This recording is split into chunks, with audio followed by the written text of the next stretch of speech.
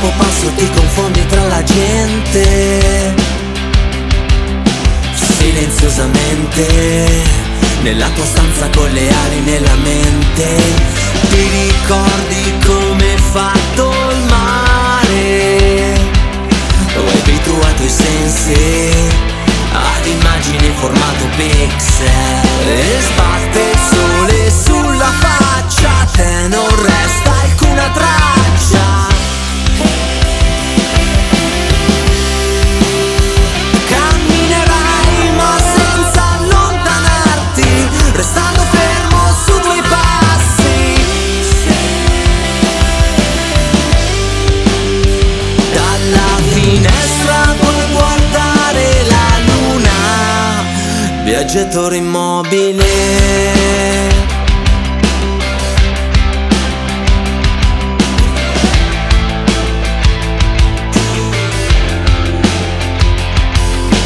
Tasto dopo tasto ti cancelli lentamente,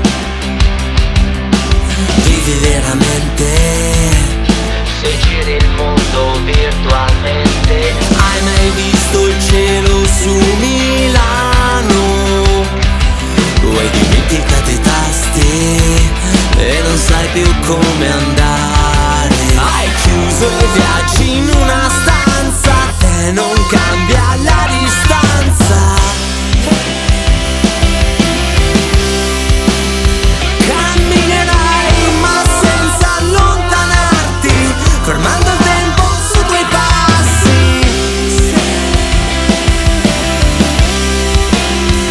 Con la tua mano puoi esplorare la luna, viaggiatore immobile.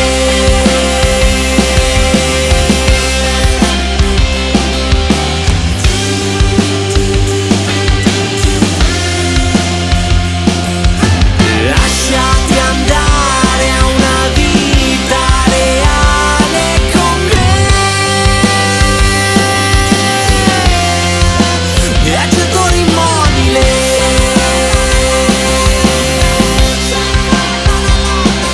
Per ritrovare quei momenti, abbandonando i tuoi spazi.